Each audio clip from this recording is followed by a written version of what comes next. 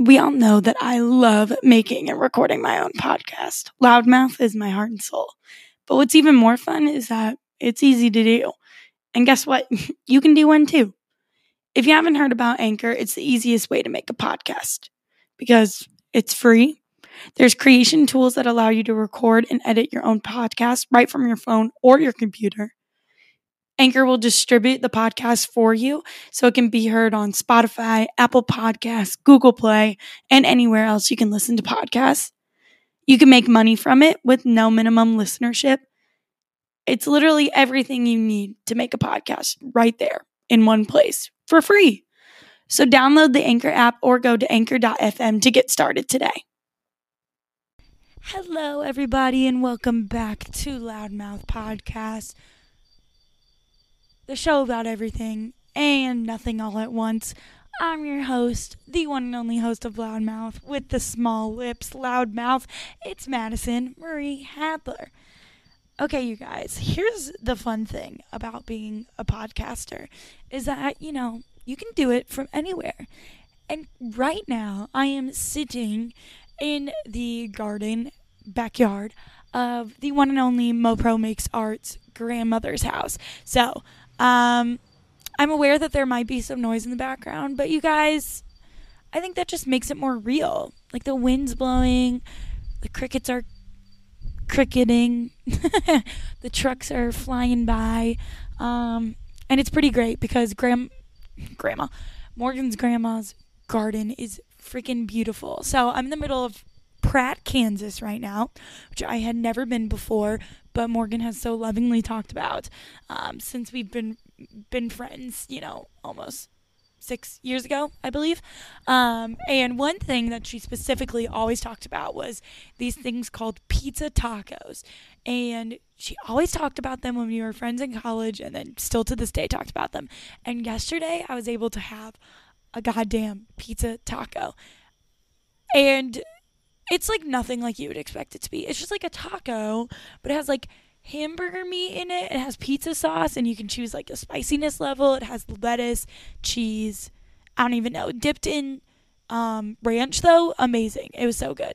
So I've been staying here for the past couple of days. We got here on Sunday, and we've just been hanging out with her grandma. And it's so great because my family's actually from Perryville, Missouri. And Perryville, Missouri is a very small town next to Cape Girardeau. It's a little, podunk town. And that's kind of what Pratt is a little bit as well. So it's giving me very much Perryville vibes, which I love. So it's been exciting and fun, and I'm glad that I'm still able to do this episode and put it up for you guys and also be having a fun time. So that's my life. I hope you guys are all doing well as well. And wherever you are, you're staying safe, you're wearing your mask, you're getting vaccinated. So I was listening to a podcast episode a couple of days ago when I was at work, and the host brought up how she had been dreaming of her wedding ever since she was little. The podcast was Pretty Basic by Remy Cruz and Alicia Marie, and Alicia was hosting it, and she was just talking about being single and talking about dating, and she brought up how her and her friend had been imagining their weddings ever since they were little. Now, I know this isn't a new idea by any means, and it's always been a classic trope for rom-coms to start off by having the little girl play dress up in a wedding dress. But it really got me to thinking that I have never thought about my wedding until, honestly, even like a year ago. And now that I've grown up and I am the one of the only two that is still single on both sides of the family. On one side, I'm the only single one, and on the other, there's one of my cousins who's also single. But on both sides, it's just crazy how often I get asked about when I'm going to get married or if I'm seeing anyone or anything surrounding my dating life. While I think my mom and I's answers to those questions, and yes, they do ask my mother, have made them rethink asking that question, I still think it's crazy how many times a girl can be asked that. At this point, whenever my mom gets asked that question, she always talks about how I'm too focused on my career to be doing anything like that. And she's always said this ever since I was younger, too, that I was way too focused on myself. Because it's crazy how many people think that getting married is like the only thing that I have to do with my life.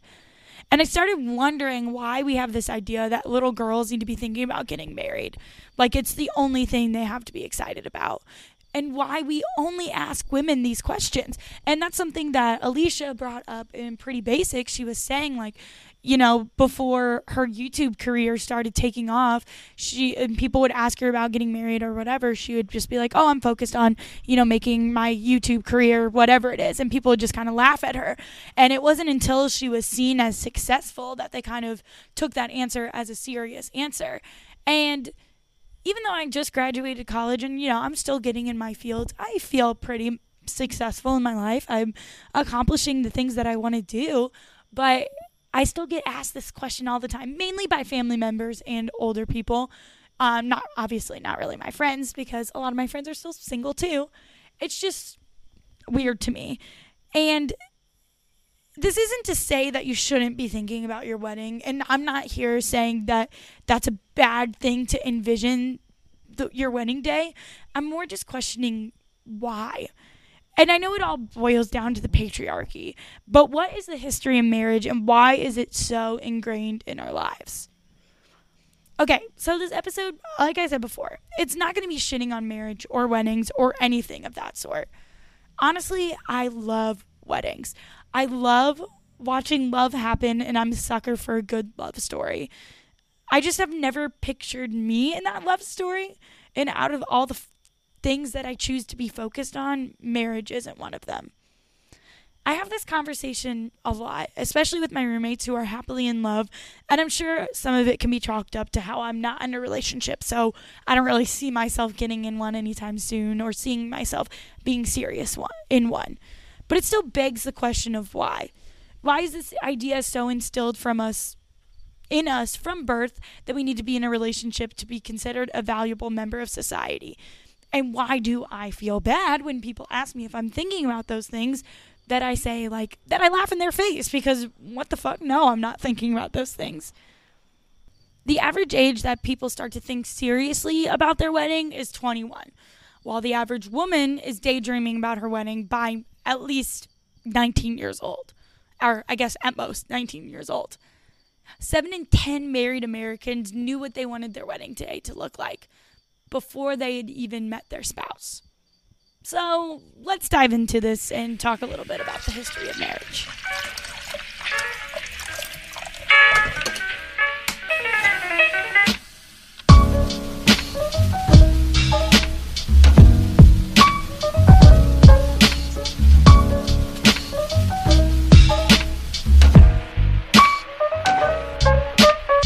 Best evidence suggests that about 4,350 years ago, weddings and marriages had really become a thing. Before that, families were loosely organized groups where the males were the leaders and multiple women shared them.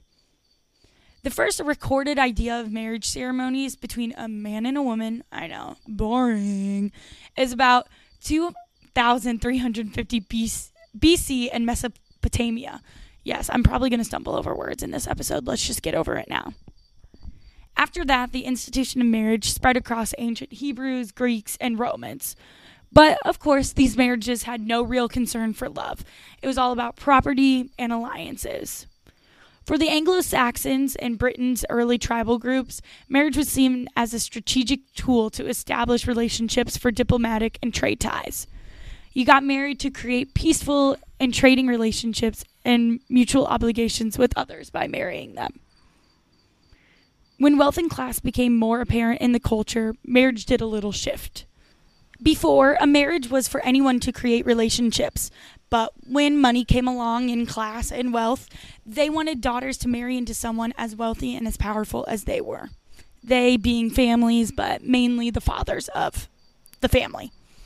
Stephanie Coontz, the author of Marriage, A History, How Love Conquered Marriage, says that that's the period when marriage shifts and becomes a center for intrigue and betrayal. During the 11th century, marriage was all about what could be gained from the relationship, like economic or political advantage. Consent wasn't even thought about at this time. The daughter was just to do whatever her father wanted and attend any arrangements made for her. Through marriage, a woman became a man's property. In the betrothal ceremony of ancient Greece, a father would hand over his daughter with these words: "I pledge my daughter for the purpose of producing legitimate offsprings." Among the ancient Hebrews, men were free to take several wives. Married Greeks and Romans were free to satisfy their sexual urges with concubines, prostitutes, and even teenage male lovers, while their wives were required to stay home and tend to the household. If wives failed to produce offspring, their husbands could give them back and marry someone else, like literally doing a return at a store, like property. This idea was also upheld through interfamily marriage, so incest, in order to keep blood pure, political ties, and family alliances good. In the Bible, Isaac and Jacob married cousins, and Abraham married his half-sister. Cousin marriages remain common throughout the world, particularly in the Middle East. In fact, Rutgers anthropologist Robin Fox has estimated that the majority of all marriages throughout history were between first and second cousins. So, as you can guess, a lot of these marriages between family members, and mainly centered around political ties, didn't really have much to do with consent or love. And although non-consensual marriages were the craze and continued throughout history, a Benedictine monk, Gratiani, changed that idea a little bit. He thought that consent mattered more than what the family thought should happen, which is fair. In 1140, Gratiani, with his Cancun law textbook, Decretum Gratiani, brought consent into formalized marriage. The Decretum required couples to give their verbal consent to get married. This book changed the policies of the church surrounding marriage and sexuality. Then we'll hop over to the 12th century. And in the 12th century, Roman Catholic theologians referred to marriage as a sacrament, tying the marriage to an experience of God's presence. But until the Council of Trent in 1563, marriage wasn't officially deemed one of the 7 sacraments of the Catholic Church. One thing that was especially common in marriages was being able to leave a woman or dissolve a marriage because they were infertile. In Christian culture, though, that wasn't the main focus, unlike Catholic culture. Stephanie Kuntz said that the early Christian church held the position that if you can procreate, you must not refuse to procreate. So, pretty non-consensual in my opinion.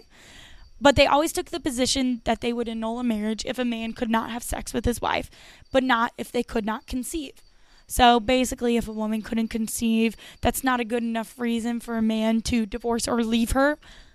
But if the man couldn't have sex with her, they would annul a marriage. And if you could procreate, you had to. So just a lot of mixed signals. For the Catholic Church, though, the procreation of children remains one of the most essential things that marriage is about, says Father Ashley Beck at St. Mary's University College, London. When a couple is preparing to marry, the subject of children is often discussed with the priest. If they were going to rule out having children, then we wouldn't marry them, he says. But this is interesting because polygamy wasn't necessarily a problem, which I, for one, see as, a sin, an act of betrayal. But if a woman couldn't have kids, it was okay for a man to seek kids outside of the relationship. In fact, a lot of kings and princes did this. Polygamy wasn't necessarily a problem, and still isn't. I mean, cheating is, but polygamy necessarily isn't. Biblical men often had anywhere from 2 to thousands of wives, and polygamy was an ideal that high-status men aspired to be, like kings.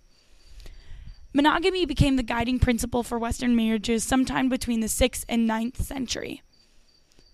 Kuntz says that there was a protracted battle between the Catholic Church and the old nobility and kings who wanted to say, I can take a second wife. The church eventually prevailed, with monogamy becoming central to the notion of marriage by the 9th century, which Kuntz has later on a podcast said that this idea is definitely being moved around in life now. There are a lot of polygamous relationships and familial ties that are coming back into play. And before marriages was even a thing in a lot of tribes and Native American tribes, having multiple wives, having a big family was an idea that was just normalized, which obviously it's not a problem. It's when you start cheating and it's not a consensual polygamy relationship that's more of the problem. And it's when one wife can't have a baby that you go and then seek out another person without letting your wife know, then it becomes a problem. But still, monogamous marriage was very different from the modern concept of mutual fidelity. Though marriage was legally a sacrament recognized just by one man and one woman until the 19th century, men had wide latitude to engage in extramarital affairs. Any children resulting from those, however, would be illegitimate with no claim to the man's inheritance. Kuntz said that men's promiscuity was quite protected by the dual laws of legal monogamy but tolerance. So basically enabling an informal promiscuity. When women were caught stepping out, however, they faced serious risks. I mean, we all know the story of the Scarlet Letter. We're stoned a lot of the times. So if we weren't already seeing the plays of patriarchy and a marriage society, now we're definitely seeing that. So by the time, polygamy was ruled out or whatever, it was still okay for a man to go seek an external affair if they weren't feeling satisfied in a marriage. And the wife just had to be okay with that, and the kid that could come from that didn't get any claims to that, creating this whole other idea of a bastard child.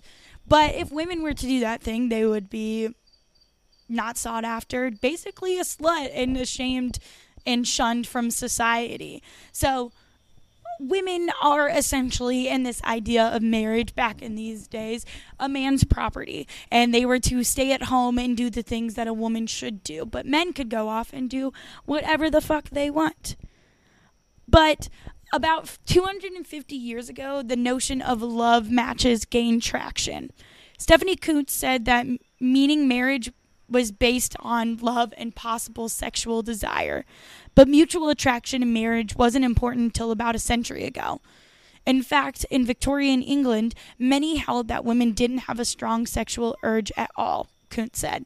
And this is funny because even before this, Romeo and Juliet, these ideas of these love stories were always talked about and portrayed, but never actually showing society in the way that it was in that day. The Victorians were really invested in the idea of love, that marriage should actually be based on love and companionship. The growing importance of the middle class and new money blurred the traditional social boundaries for marriage. With more social mobility, there was a growing distaste among the middle classes for thinking of marriage as a family-arranged event for exchanging a daughter into a family for gain. Aspiring lovebirds needed only to look to Queen Victoria and Prince Albert for inspiration. The couple was upheld as the icon of a loving marriage. Their union may have been based on bloodlines, but Victoria frequently referred to it as a quote-unquote love match. If you read her letters in her diary, she is very effusive on how in love with him she was. And this sort of filtered down into society. I mean, just like with a lot of celebrities nowadays, their influence is so impactful. So think of kings and queens in this time. Being in love made a role model image for people in all classes and all societies. Just like when kings of money were off having multiple wives. Of course, people in society thought that that's what they should emulate as well. This idea of love changed the course of the idea of marriage and the ability to marry without religious attachments. The Marriage Act of 1836 allowed for non-religious civil marriages to be held in register offices. These were set up in towns and cities across England and Wales. The act also meant that nonconformist and Catholic couples could marry in their own places of worship, according to their own rights. Apart from a brief period during the 17th century, marriage has been overseen by the Church of England, even if couples weren't members.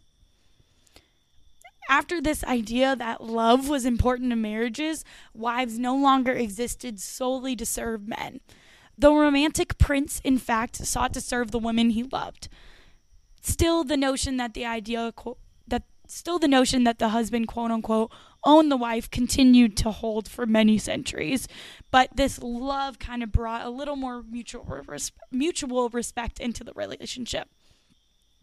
When colonists first came to America, at a time when polygamy was still accepted in most parts of the world, the husband's dominance was officially recognized under a legal doctrine called coverture, under which the bride's new identity was absorbed into his. The bride gave up her name to symbolize their surrendering of her identity, and the husband suddenly became more important as the official public representative of two people, not just one. The rules were so strict that any American woman who married a foreigner immediately lost her citizenship. When women gained the right to vote in America in 1920, marriage seemed to change a lot more. Suddenly, each union consisted of two full citizens, although tradition dictated that the husband still ruled the home. By the late 1960s, state laws forbidding interracial marriage had been thrown out, and the last states had dropped laws against the use of birth control. So women were starting to take back the ownership of their bodies and their marriage, and black people were starting to get the same rights as a white man and white woman marriage. This isn't to say that there aren't still problems within society with race and things like that, but just saying that it was a little bit bigger of a step. By the 1970s, the law finally recognized the concept of marital rape, which up to that point was inconceivable as the husband, quote unquote, owned his wife's sexuality. Stephanie Coontz says that the idea that marriage is a private relationship for the fulfillment of two individuals is rarely new. Within the past 40 years, marriage has changed more than in the last 5,000 years. Gay marriage is rare in history, but it's not completely unknown. The Roman Emperor Nero, who ruled AD 54 to 68, twice married men in formal wedding ceremonies and forced the imperial court to treat them as his wives. In 2nd and 3rd century Rome, homosexual weddings became common enough that it worried the social commentator Juvenal, says Mary Alome in A History of the Wife. Juvenal wrote, "Look, a man of family and fortune being wed to a man. Such things before were much older will be done in public." He mocks such unions, saying that male quote-unquote brides would never be able to hold their husbands by having a baby. The Romans outlawed formal homosexual unions in the year 342, but Yale history professor John Boswell says he's found scattered evidence of homosexual unions after that time, including some that were recognized by the Catholic and Greek Orthodox churches. In one 13th century Greek Orthodox ceremony, the Order of the Solemnization of Same-Sex Union, the celebrant asked God to grant the participants grace to love one another and to abide unhated and not cause a scandal of all the days of their lives, with the help of the Holy Mother of God and all thy saints. One of the reasons for the stunningly rapid increase in acceptance of same-sex marriage is because heterosexuals, oh my gosh, apparently I can't say heterosexual. Am I gay? Maybe. Is because heterosexuals, oh my gosh, whatever, you know what I'm saying, have completely changed their notion of what marriage is between a man and a woman, says Stephanie Coontz. We now believe it is based on love, mutual sexual attraction, equality, and a flexible division of labor, which is a big reason why we've seen divorce, increase, because these relationships are not all meant to last all the time, and we're not forced to being in these relationships where we have to stay with the person even if they're cheating on us and even if they're doing so and so. But it also fosters this idea of marriages and relationships that are full of love and actually caring about one another. Although that I do believe that our ideas of marriages have switched around a lot, because obviously they have, I do believe that we can base a lot of our personalities around dating and being one with someone. I mean, it's apparent that marriage and these relationships and these ties were so prevalent in our culture from the beginning, and especially things that didn't revolve around love until the most recent years. And I think that because of this idea of marriage being upheld by the patriarchy and being a man owning a woman, and gay marriage not being fully accepted until recently, paves this idea for us to inherently want to ask all women when they're going to get married, and for us to assume as children that these little humans are focused on getting married and focused on finding a relationship. How many times has someone asked a little kid, oh, do you have a boyfriend? Do you have a girlfriend? Oh, do you have a crush on them? Blah, blah, blah, blah, blah, so on and so forth. As I said before, I love love, but I'm just way more focused on loving me and loving my life and my career before I even think about joining with someone else. And even with a lot of the people in my life that are in relationships, hell, I live with a goddamn couple.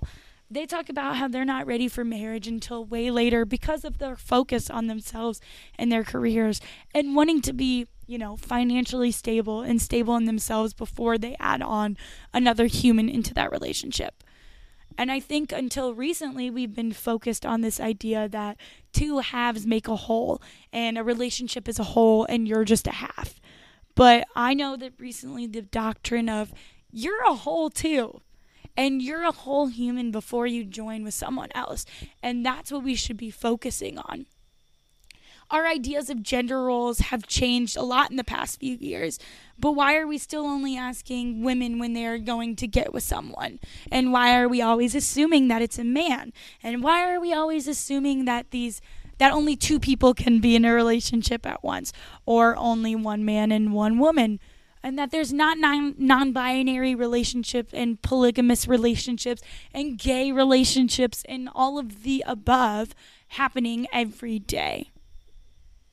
It's so normal for men not to get married until later. But as soon as I hit 21, all of a sudden my individuality didn't matter as much to everyone. And like I said before, I'm great at dodging the question because usually I just ask back with, well, I love me first, and why would I want to get married? Why would I want to ruin the relationship I have first? Also, don't you want me to have a fantastic career first? And so on and so forth.